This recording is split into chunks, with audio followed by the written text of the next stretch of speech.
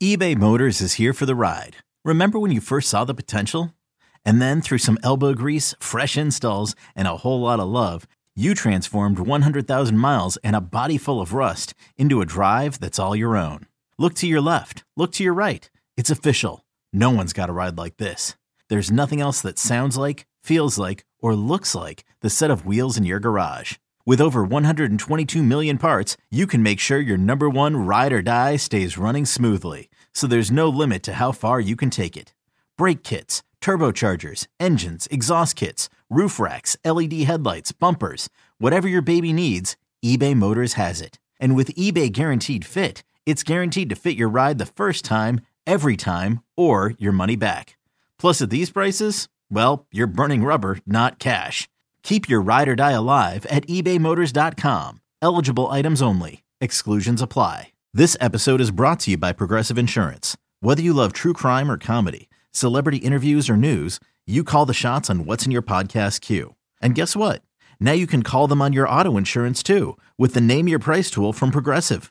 It works just the way it sounds. You tell Progressive how much you want to pay for car insurance, and they'll show you coverage options that fit your budget. Get your quote today at Progressive.com to join the over 28 million drivers who trust Progressive. Progressive Casualty Insurance Company and Affiliates. Price and coverage match limited by state law. This is the Skate Podcast, talking Bruins hockey with WEEI Bruins writers Scott McLaughlin, Bridget Prue, and Brian DeFelice. Lace them up for some Bees talk. It's Odyssey's The Skate Pod on WEEI. Woo! Welcome into episode 231 of the Skate Podcast. I'm Brian DeFelice, joined by Bridget Prue and Scott McLaughlin. Bridget and Scott, I don't know. Well, actually, I do know. You guys are troopers, and you did stay up for the entire game last night, which got out around 6 a.m. or so. Obviously, I'm joking. Bruins are west, and the San Jose Sharks, 10:30 start time, 1:15 a.m. finish. Gotta love that. It's brutal. Like, they really have to take that extra half hour. Like, you can't have a 7 p.m. local start, 10 Eastern, which is bad enough, but like, we'll deal with it. We understand. We always get 7 p.m. local starts. So you can accept that, but that extra half hour just makes it even worse. It's like, because I'm watching some of the early games last night, like Toronto, Florida, Buffalo, Calgary. And it's like they those games end, and it's like, oh, it's still 50 minutes until a Bruins game starts. Yeah, it was. I mean, the extra 30 minutes is just like a middle finger to people on the East Coast. Like, hey guys, you're not going to make it till this game ends at 1:30 in the morning. But I did. But I'm also like a late person. Like, I'm always up late anyway. So it wasn't a huge difficulty for me. But Scott got like 5 hours of sleep. So we apologize to Scott. Or San Jose should apologize to Scott. They should. The entire city, really the entire Bay Area, honestly. I'm going to hold that whole part of the state accountable. No, but yeah, I'm not a late person, so I got to plan around it. Like, I got to schedule some naps in. We're good though. We're ready to go. Let's go. Yeah, we're ready to go. And there's nothing like getting New England ready for excited for a hockey season, a new team, new faces, like a, October West Coast trip when everybody's sleeping except for the people covering the team. So that's lovely. That said, Bridget and Scott, let's hop over the boards, opening shift. Scott, let's get to your first take. Well, mine is just that I think maybe just keep Charlie Coyle and Trent Frederick together. Like, let's not overthink this. They had really good chemistry last year, very effective third line all season long. And, if you think back, like early last season, it was like, well, of course it's a really strong third line, Charlie Coyle and Taylor Hall. And we kind of saw Trent Frederick as like the third guy. But then Frederick turns into, ends up having a really good season himself and is a big part of that line's success. And you could see it when, the times when Taylor Hall was either out of the lineup or had to move up in the lineup because someone else was out. And that line was still good with Nick Foligno on the left or even AJ Greer a couple of times. So it was like Coyle and Frederick were really became sort of the key to that line and sort of the identity of it. And you see early on this year, it's like, okay, Coyle, okay with Marchand and DeBrusque, but not really clicking. One game back with Frederick, and literally right off the bat, they like have the same chemistry they had last year and end up having a really strong game with James Van Riemsdyk on their left. Three of them combined for a goal that ends up being Van Riemsdyk's that he pushes over the line. So I just think like don't overthink it. Just keep those two together. And for now, keep JVR on their left too. Yeah, I have a lot of thoughts on that, but I'll go to my opening shift first. So I think one of the most noticeable players, if not the most noticeable player in last night's game for the Bruins in a positive way, was Pavel Zacha, who was doing pretty much everything. He both ends of the ice was really good. Made a lot of steals. Was another one of their best penalty killers.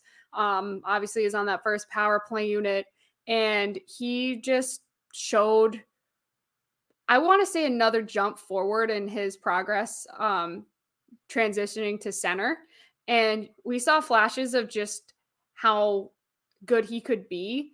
And we saw some Bergeron moments of his play last night. So I think him with Pasternak works, right? And it almost feels like it doesn't matter who's with them because they take James Van Riemsdyk off that line today, and it still works because of Pavel Zacha being a good playmaker and Pasternak being such a good finisher. Yeah, that's true, Bridget. And it's something to keep an eye on going forward, especially as it pertains to other lines that might need that third forward to click. So for me, I would say, I know a lot of people might be a little bit pessimistic of the Bruins start so far this year, despite them being 3-0, because for whatever reason, people think that 5-on-5 scoring or 5-on-5 possession hasn't been great. I would just like to remind everybody that it's 3 games into a season. They're 3-0. They've had a funky schedule. They're out west. They have a ton of turnover on this team. And I don't know who was expecting them to be, hitting the ground running to start this season. I would just remind people to take a look around the rest of the league and see that everybody's got the October jitters, and the Bruins haven't had a tough schedule so far. Who cares? I mean, they can't control that. So, look, I would just say save the pessimism for when the Bruins actually deserve it, and not get all over them for not being, the 1980 U.S. hockey team's chemistry after 3 games this year. And by the way, they're 3-0. So just take what you can get, and one game at a time. Yeah, and to build off that, it's like it's not even like 5-on-5 possession or anything was bad. I mean, I'm looking at it right now. They're third in the NHL in Corsi right now, which is percentage of shot attempts 5-on-5. After last night, they're now first in 5-on-5 expected goals for percentage. The issue and the thing that Montgomery addressed was he just thought they were leaving some finishing on the table. Like they weren't converting into great chances and goals. And obviously you did see that change Thursday night. And, I'd say obviously the fourth line stayed the same. And I thought they were solid. They had a couple of rough shifts, but, they've been fine through 3 games. 2 of the 3 new lines definitely clicked. And we touched on both of them, the Van Riemsdyk, Coyle, Frederick line, as well as the DeBrusque, Zacha, Pasternak line both look good. I know we'll get into Marchand, Patrick Geekie, which was the one line that, didn't have a great game and was pretty quiet most of the night. But yeah, I almost think some of that maybe concern from fans or whatever, I think that just is driven by Montgomery changing the lines and saying he wants to find more 5-on-5 offense. That just naturally leads people to think like, oh, they haven't been good 5-on-5. And I just don't think that's true. They were solid 5-on-5. They just needed to score more. So yeah, you're going to look for ways to, to make sure you're converting your possession and shot attempts into goals. So I get that, but it's not like they were giving up a ton of chances or spending a ton of time in their own zone. Like the foundation was still solid. They just needed sort of a little extra oomph to break through and actually start scoring. Yeah, and I feel like Jim Montgomery has been a little feisty at the mic so far this year in press conferences talking about that. I think after last game and just during what this last week of practice is really, people were asking about that, and they said, look, you said earlier this year and that you wanted to keep lines together for longer periods of time, but everything points to the opposite of that so far. And why is that? And he's more or less responding by saying, well, when we play better and faster 5-on-5, I'll stop changing the line. So it's kind of a catch-22 where you're not giving him enough time to do that, but he wants to see it right away. And I feel like a lot of the fan base just, they hear that, and to your point, Scott, they just kind of, they feel that same energy because the coach is saying it, so they're going to say it. But yeah, I mean, look, I don't know what people expected. I mean, this team is completely different than last year. Like, did people expect them to have this insane chemistry off the hop? So, and they're playing. I mean, they're playing fine. It's 3 games into the season, so I see that narrative, and it's just like, look, believe me, Brian will get pissed off at the Bruins as good as anybody, but what are we doing here? We're 3 games into the year. It's 3-0, and I know it hasn't been perfect, but like, do we expect it to be so? Like, why do we want them to be a finished product a week into the season, brand new team? Like, let's everybody relax. And it can be annoying sometimes. It seems manufactured is all. No, this business would never manufacture that kind of a thing. I don't know what you're talking about. It's not even the But business though. It seems like it's you're like right. the It's fans that just actually, want it. yeah, you're right. It's actually more just like I see more on Twitter than I do hear it on the radio for once. Um, so I want to go back to Scott's first, because I have a lot of thoughts, especially because they played so well on the line of Van Riemsdyk, Coyle, and Frederick. First of all, Van Riemsdyk is a force on that line, and the other two are also strong skaters. And you know how we've been saying with the fourth line, the speed of that line kind of brings Lucci's speed up a little bit. I think the same thing's happening with that Van Riemsdyk line. I think it helps to have, I feel like him and Coyle and Frederick could all be net front guys, and they're all on that line, but they're able to rotate and get in there and get some good looks. And what was the stat, Scott? I think you tweeted it out. In the first period, they had so many chances. I believe, was it 10-0 or 8-0? Just in the first period alone, when they were on the ice, the Bruins outshot the Sharks 10-0. Yeah. And that line was swarming the offensive zone. And to the point about the chemistry with Coyle and Frederick being there again, whenever I see them, they're funny. Like, they're like a big brother and a little brother. Coyle is the big brother, and he's always like, I see Frederick with him a lot. They're either like passing a football or they're just hanging out together. And the way they talk about each other too, it's kind of like it almost feels like they're a big brother, little brother situation. So they have on the ice chemistry because of working together all of last year, but they also get along off the ice really well. So I think that helps. Yeah, for sure. And, like, look, obviously we know why Coyle was on a different line to start. All summer long, he was penciled in as one of the top 2 centers. And, Van Riemsdyk was going to get a shot in the top 6 before Frederick. But I think we had even kind of touched on it come up at times too. Is like, it wasn't out of the question that Frederick ended up in the top. Like, if Van Riemsdyk wound up dropped down to a third line, say, maybe you would have seen like Marchand, Coyle, Frederick as a line, which could still be a possibility at some point. Because now, like, to transition a little bit, the first go round of Marchand and Patrick Geekie wasn't great. They were very quiet through 2 periods. Through 2 periods, when they were on the ice, the Bruins had been out attempted 9-2 and outshot 5-0. Now, Marchand did score a goal, and Patrick played a role in that because he had the zone entry leading up to it, dumped the puck down low to Marchand, and that sets up the whole possession.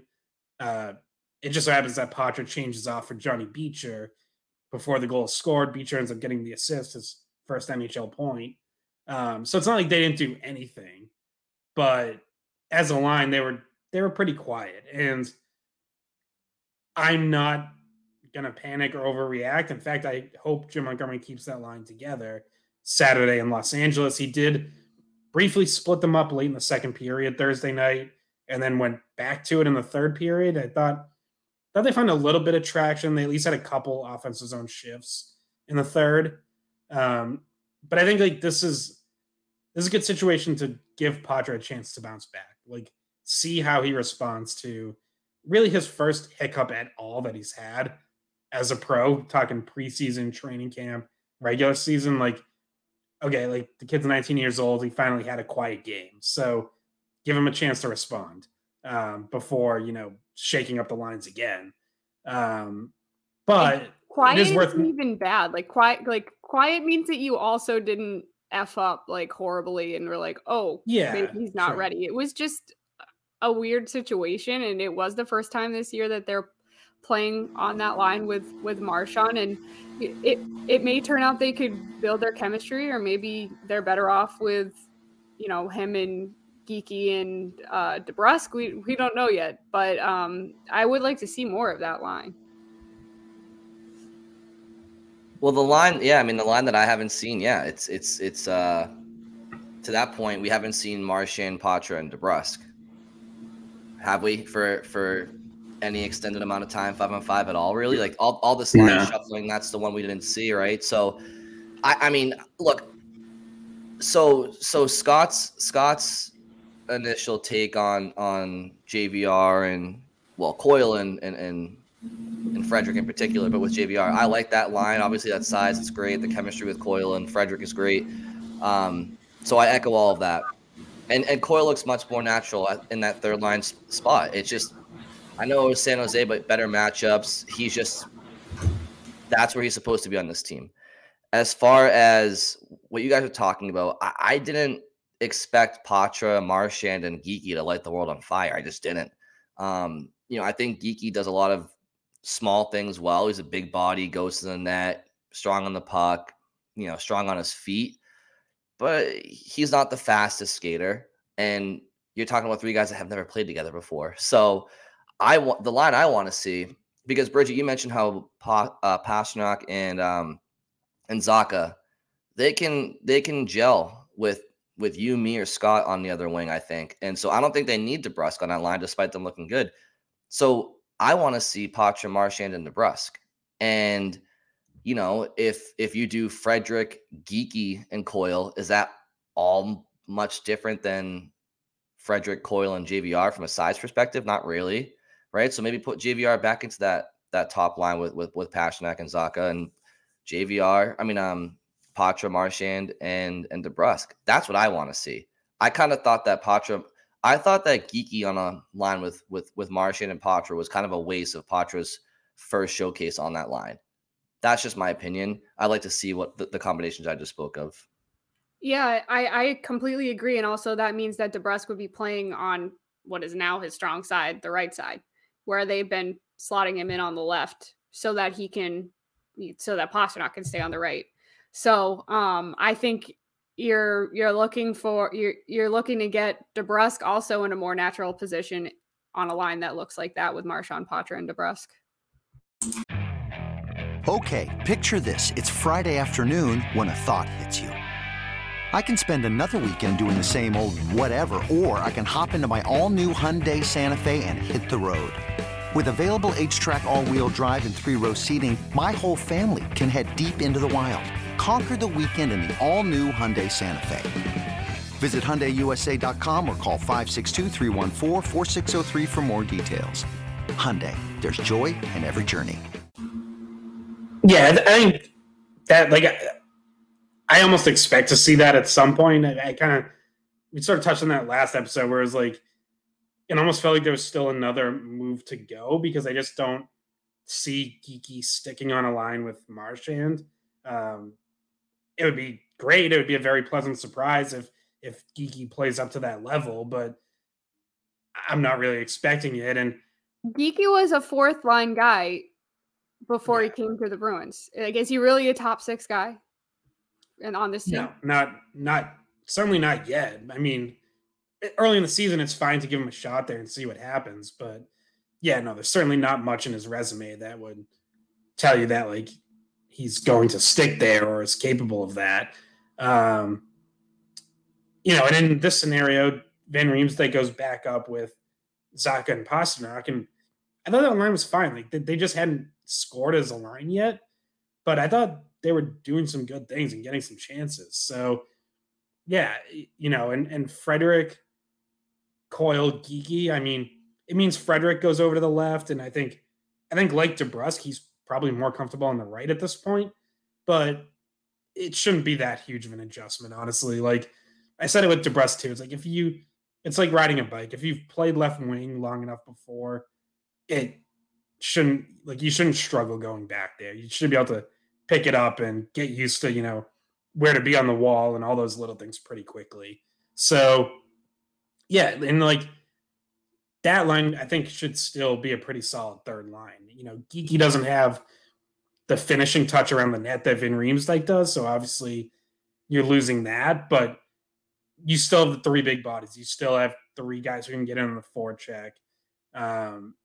You can still play with some pace. Like you can still do all that stuff. So might not be quite as offensively dynamic in terms of scoring goals, but you're looking for a line like that to score a lot of greasy goals anyways. So they should be able to do that.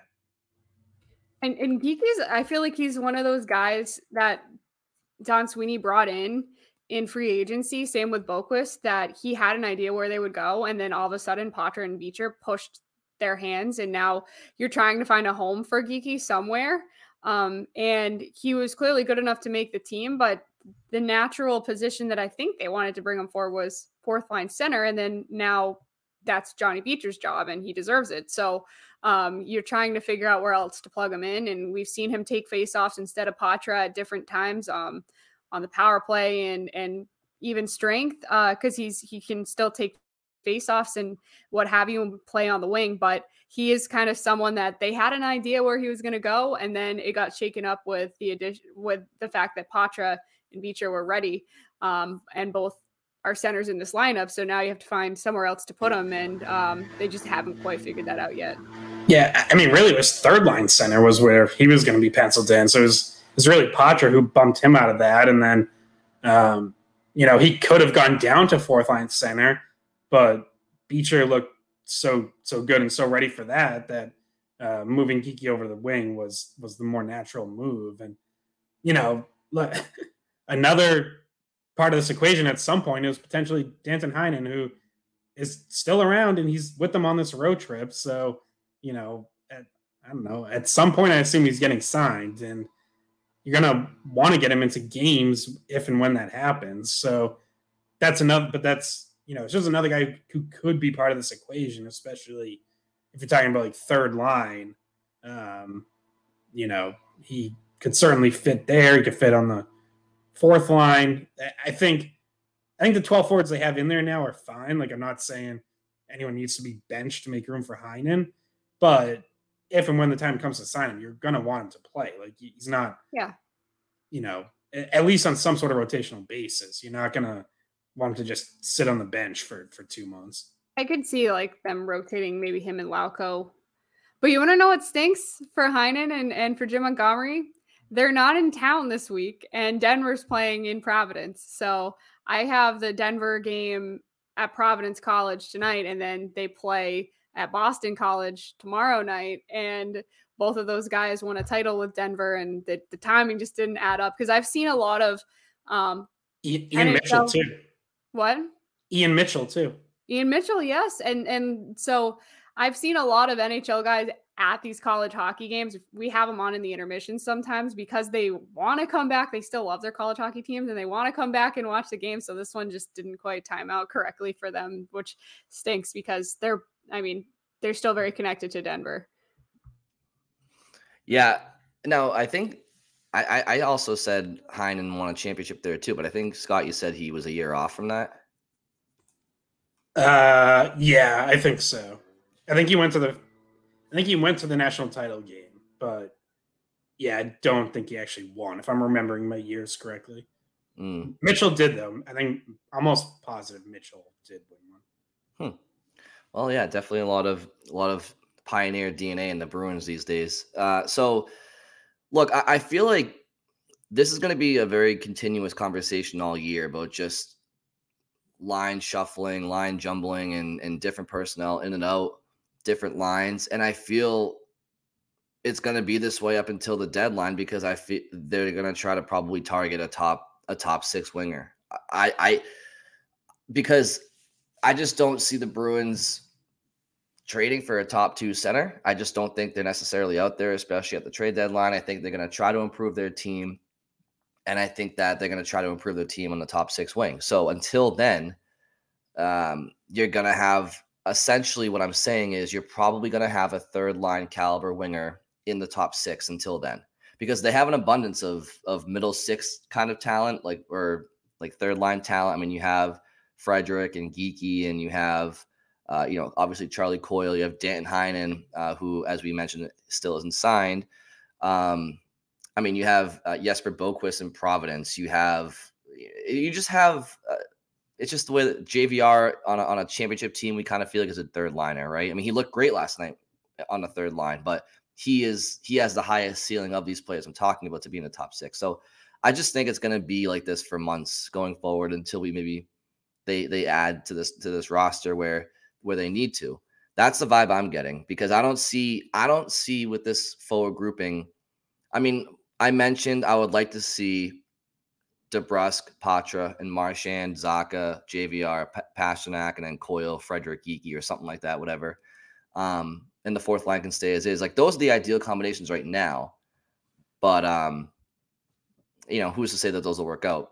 So aside from those, I just don't really see like a set lineup that's going to be there all year because they're playing so damn well. Just to correct myself, Mitchell did not win one either. So Heinen left the year before they won in 2017. Mitchell got there the year after. So they both missed it by 1 year on either side. So I don't even know what they're doing with these guys. They didn't win a title. What are we doing? Yeah. And then in Denver won 2 years ago at the Garden as well. I forget it.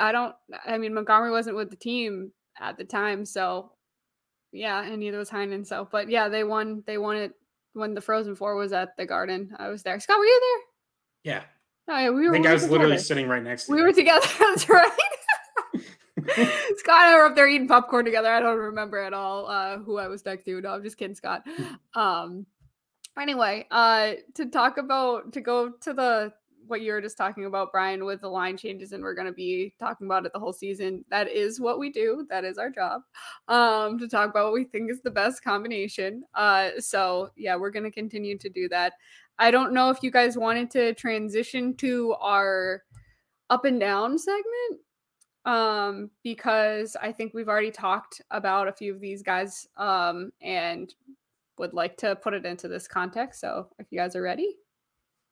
Yeah. So, I mean, the way we're looking at this is like, I think we're going to try to do this once a week.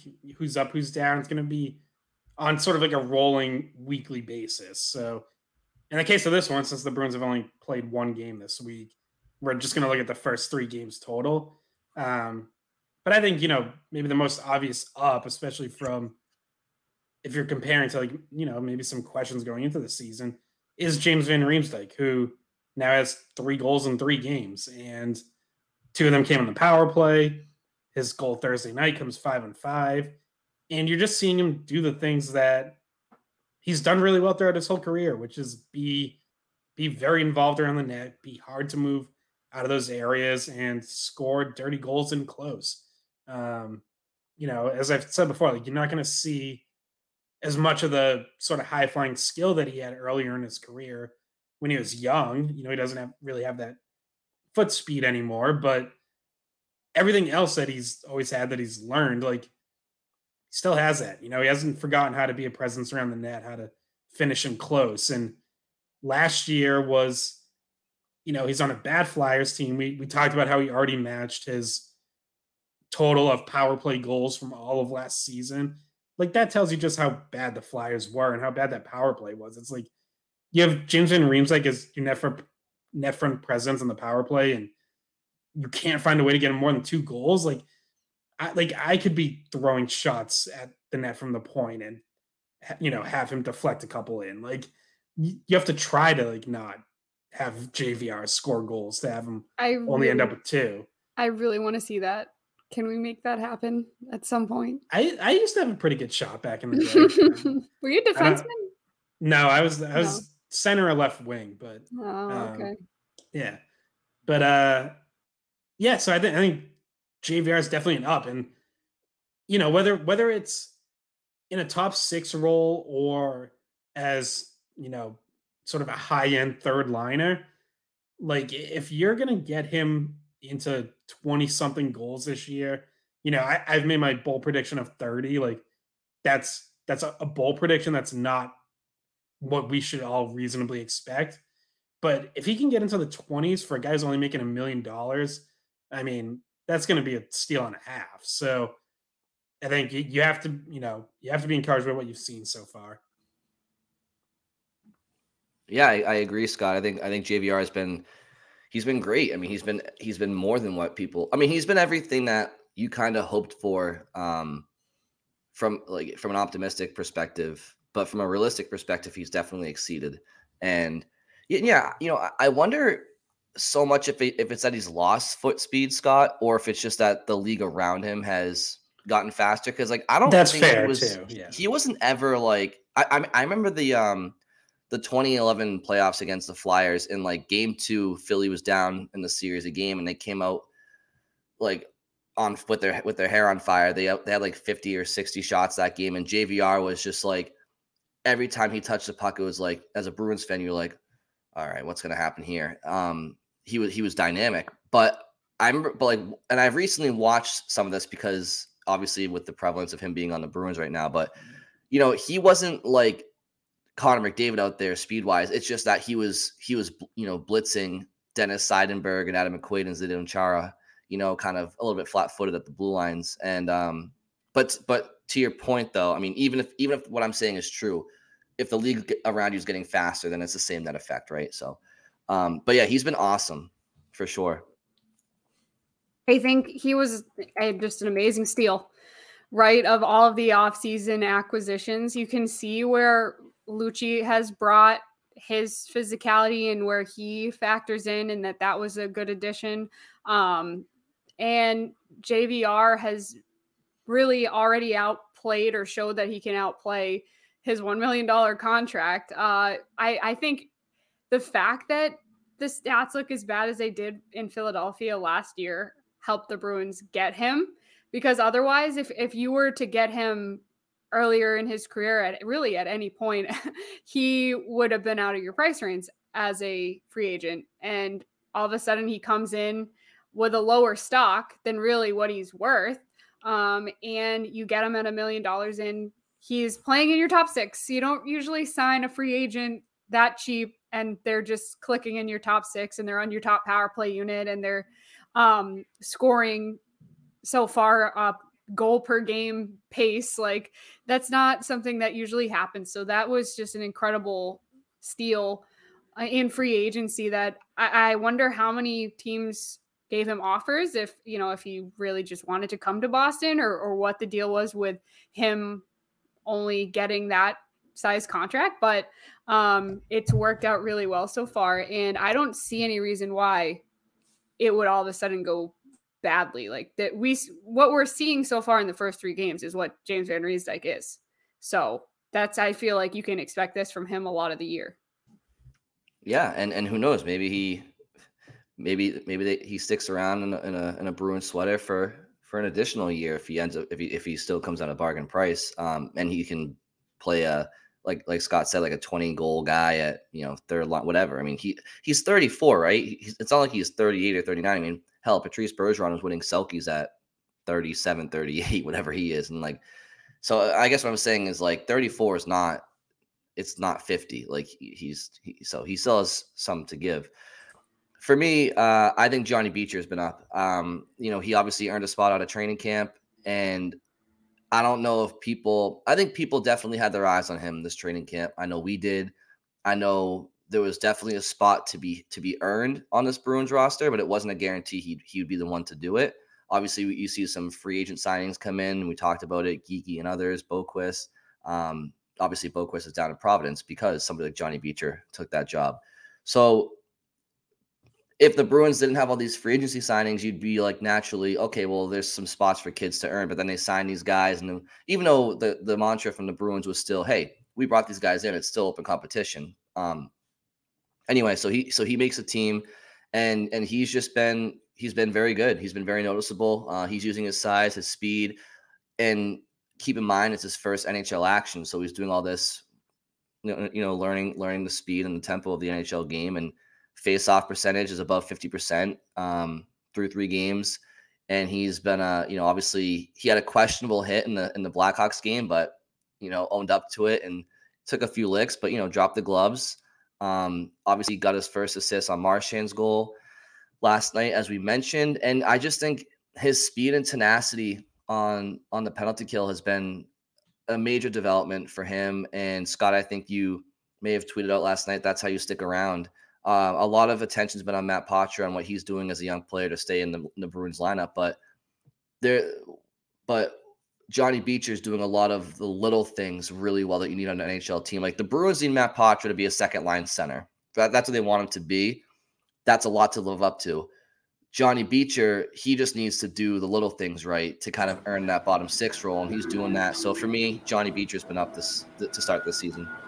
Yeah, like there's like those certain requirements that the Bruins especially expect out of a fourth line center, and penalty killing is one. He's been a regular part of a penalty kill that remains perfect on the season. He's right in that like 2.5 minutes a game on the PK, which is Bruins basically have 5 forwards who are like in that range, or Coyle's more. I think Zaka's a little more, but he's right there. Like he's been out there every PK. Take defensive zone draws in key situations. He's been out there for those. He's, they're trusting him late in games to win draws and to make plays to get the puck out of the zone. Last night, after I think it was Marchand took the late penalty, right? His final minute, and Beach is the one taking the D zone draw, and it's like it's a 2-goal lead, so you're not expecting the Sharks to score 2 anyways, but that's still like a key situation. If you say you lose that faceoff and you give up a quick one, now all of a sudden it's a 1-goal game with 30 seconds left, and things are just a little closer than they ever really needed to be. So still an important situation, and he's getting put out there for those draws, for those situations, and he's living up to it. Like he's doing the work, and you add in his first point last night, and it's like that's a nice thing to tack on. He's scoring isn't going to be his primary responsibility in a fourth line center role, but you do have to chip in. That fourth line is going to have to score a little bit. Like they're gonna have to carry their weight. So good for him to get his first point, and obviously now you hope that the first goal is coming at some point soon. Yeah, that's all he's got left. Patra's still waiting for his first goal too. But I don't really know what even else to add to that, because you guys kind of said everything about Beecher. I completely agree that him in that fourth line in general have been solid so far. And doing pretty much every single one of them on a nightly basis, doing exactly what you asked them to do. So they're playing that role perfectly, including Johnny Beecher. I had a hard time. So we just did 2 up, and there's definitely more ups than downs at this point in this season. Through 3 games, 3 wins. It's kind of hard to say, this person has been bad all 3 games, because I don't know if anyone has been bad all 3 games, but I'm going to steal Scott's because you guys stole the ups. So I'm going to steal the down.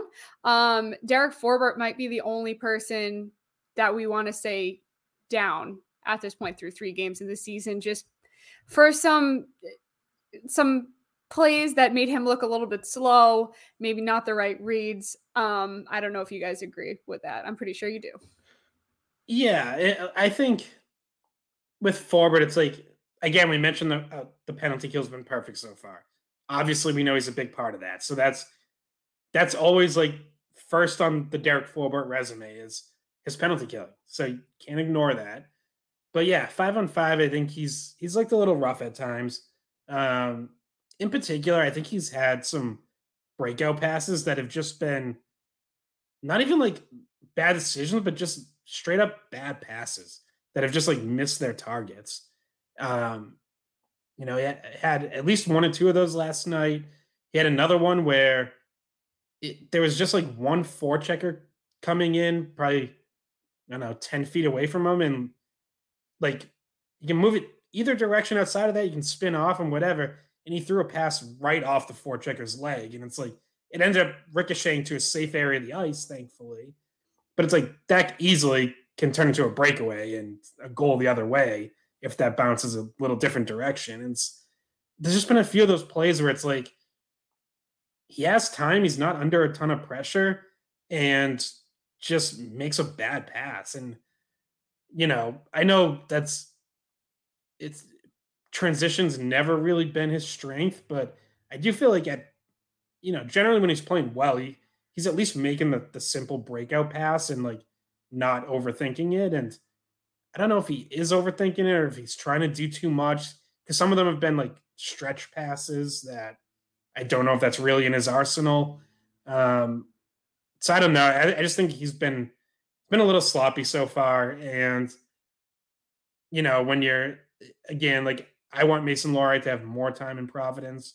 Let him really be ready when you're going to call him up. But like in a season where that's an option at some point, if Forbort's 5-on-5 play isn't good enough, like at some point the penalty killing alone doesn't cover for it anymore. Yeah, I would agree. I mean, I don't have these grand expectations for Forbort. He's exactly what we've been watching for a couple of years now. He's not a great transition player.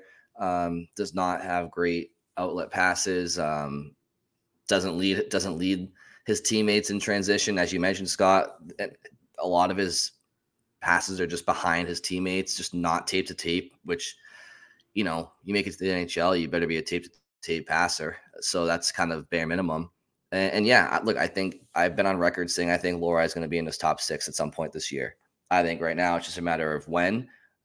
Certainly probably not here in October, but yeah, I think it's fair. I mean, I don't have these, like I said, big expectations for Forbort. But yeah, I mean, to your point, if you're not strong 5-on-5, I just think special teams is a major part of the game. I just don't think Derek Forbort like invented how to be a penalty killer. I mean, like other people are capable of doing what he's doing. I mean, so yeah, I mean, but for me, I would any follow-ups on Forbort before I name a couple of guys? Yeah, just to say that in terms of, to compare between him and Beecher, like their positions, first of all, Beecher won that role and also has done everything to keep it so far. And I feel like Forbort, maybe I wouldn't say outplayed Lohrei for that role, right? So like he has that role and it's his to lose. So it's Lohrei's to try to win over at some point in the season, or Ian Mitchell's, or whoever the extra defenseman is. So he's at the very bottom of that safety net. Like he's the one that's kind of leaning off the edge. So he's got the footsteps right behind him, and there is a pretty viable replacement in Lohrei. I think Lohrei maybe, like we mentioned before, has some more polishing to do, but it's not like he can't come in and play NHL minutes and work on his game in the NHL. Scott, what are you doing? Huh? Scott. As I'm upset. Scott. Oh yeah, no. In your apartment. Scott's mowing his kitchen floor over there. Scott, I don't even know if you can. Bridget, I don't know if Scott can hear as much as we can. But yeah, all of a sudden it just came through. Well, like probably not, because I have headphones in, but I thought I muted when I stopped talking last time. So it's just like why you continue to hear it. It seems to get louder. Like when Bridget's like making points, it just gets louder and louder. I think the tile on your kitchen floor is as short as it can get. You can probably stop mowing now. That's Does that means Bridget was talking too long? That's actually her playoff music, well, like you the know Oscars what? now. That was pretty much. I was done with my point. So the leaf blower is just going to get louder and louder the more you talk. Yeah. Well, I mean, yeah, Bridget, I think like you're saying, I mean, I think Lorai helps this Bruins team in more ways right now than Forbert does. We know Forbert helps the Bruins in the PK. Got it. I get it. We get it. But like there's other facets to the game that he doesn't, and Lorai would. And I'm not convinced Lorai would suck as a penalty killer anyway. Like I think he's long and rangy, and so I don't know. Look, it's not something I'm looking for right now. But I do think that, in the next couple of months, I'd like to see Lorai start to get some opportunities up here. As long as he's playing well in Providence. I mean, he has to earn it down there too. Like, it's one thing to think he played well in camp, and I know what he's capable of, I think, but still got to go down there and earn it. So, we'll see in time. The last thing I was going to say on Forbert, quick trip to advanced stats corner. Right now, he's the only Bruin who's under 50% in expected goals. Now he's close, 47.5. It's not like he's like way down, truly awful. But it does just kind of highlight like something that was also true last season, which is like he's probably their weakest 5-on-5 player. So, and he does get a lot of D zone starts, so that's part of it. But so does the fourth line, so does Shattenkirk, so does Carlo. Like they're all getting Charlie Coyle for sure. Like they're all getting a lot of D zone starts, and they still find a way to flip the ice and get more chances than they give up. So, just wanted to note that as well. Do we have any more ups or downs? I got a couple of I don't want to call them downs. I just want to, because I don't think they're playing poorly. So it's, again, as Scott mentioned, it's 3 games in. It's kind of a, take it for what it's worth. But I do think it's notable for what it's worth that 2 players you're counting on to score this year haven't registered a point yet, and that's Jake DeBrusk and Pavel Zacha. And I know that I know Zacha played well in San Jose. I mean, not scoring isn't always indicative of how you're playing, and I think that goes true for both of these players right now. So I'm not saying that they're playing poorly. What I am saying though is that through 3 games you have players like Lucic and Frederick and Coyle and Beecher and Patra and JVR scoring, and you have a lot of middle 6 guys that have been scoring and whatnot. You got to have DeBrusk and Zacha break through here pretty soon for you, and obviously they're going to, right? It's inevitable. It's just something Bridget, you mentioned it's tough to pick a who's down 3 games in. So I would just note those. It's like after 3 wins. Right. And so, I'm just making the note that I would like to see those 2 break through on the score sheet. Maybe hopefully as soon as Saturday in Los Angeles. And I made the note before we came on that like Pastrnak has, he's on pace for a record number of goals, but his details have not been good. He has a lot of turnovers. He seems a little bit like, I don't know, just not 100% focused for 100% of the time. So, I don't know. There definitely have been times where you're like, okay, well, that turnover could end up in the back of the net if it's not the Sharks, or something like that. So the details need to get cleaned up. We know he's the best player on this team. So we've seen him do those things well before. It's just for whatever reason through the first 3 games, it's just a little bit almost like a preseason carryover, leaning on his strengths and, not really doing the whole defense thing. So I've thought that he definitely, by no means would you say he's down, but also he could do better.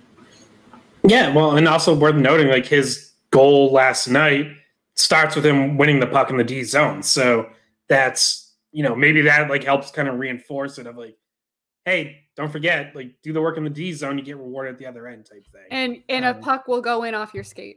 Yeah. that really was like one of the most like hilarious, just awkward the photo that like the still photo after that goal that I saw was Pastrnak lying face down on the ice, like stomach down, because he got knocked over. He was falling down. It hit him in the skate and went in. So like the picture is the puck in the back of the net and him just like behind the net, like kind of like on the ground, just like looking like, oh, cool. Yeah. I mean, it's interesting. I know I mentioned off the top how people might be a little down on the Bruins because they haven't looked dynamic in these 3 wins. And my sentiment was kind of just like, I mean, what do you expect? It's a brand new season. Everybody's shaking off the rust and the kinks, and obviously it's a new mix of guys. So let's just take the wins and move on.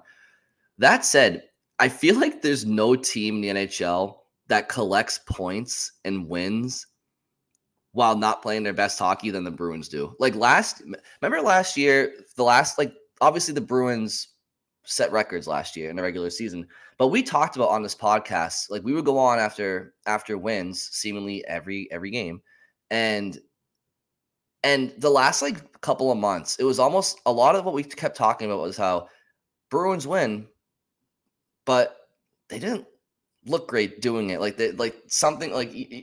I just feel like that happens a lot with this Bruins team. And this is a totally different team than last year, but have you guys noticed that where I feel like when other teams play like shit, and not that the Bruins are playing like shit, but because they're not, but I feel like when other teams struggle, it costs them on the scoreboard and in the wins column.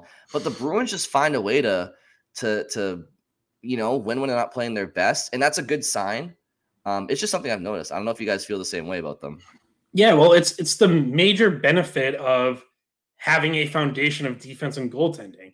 Like they haven't so far this season, they've given up 4 goals in 3 games, and when you do that, like if you're just going to be solid defensively every night or almost every night, and you have a very good goalie in net every night, you're going to win a lot of games, and you're going to win some low scoring games, and you're going to,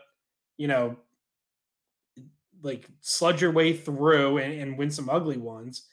Whereas other teams, if they don't have that foundation, they have an off night.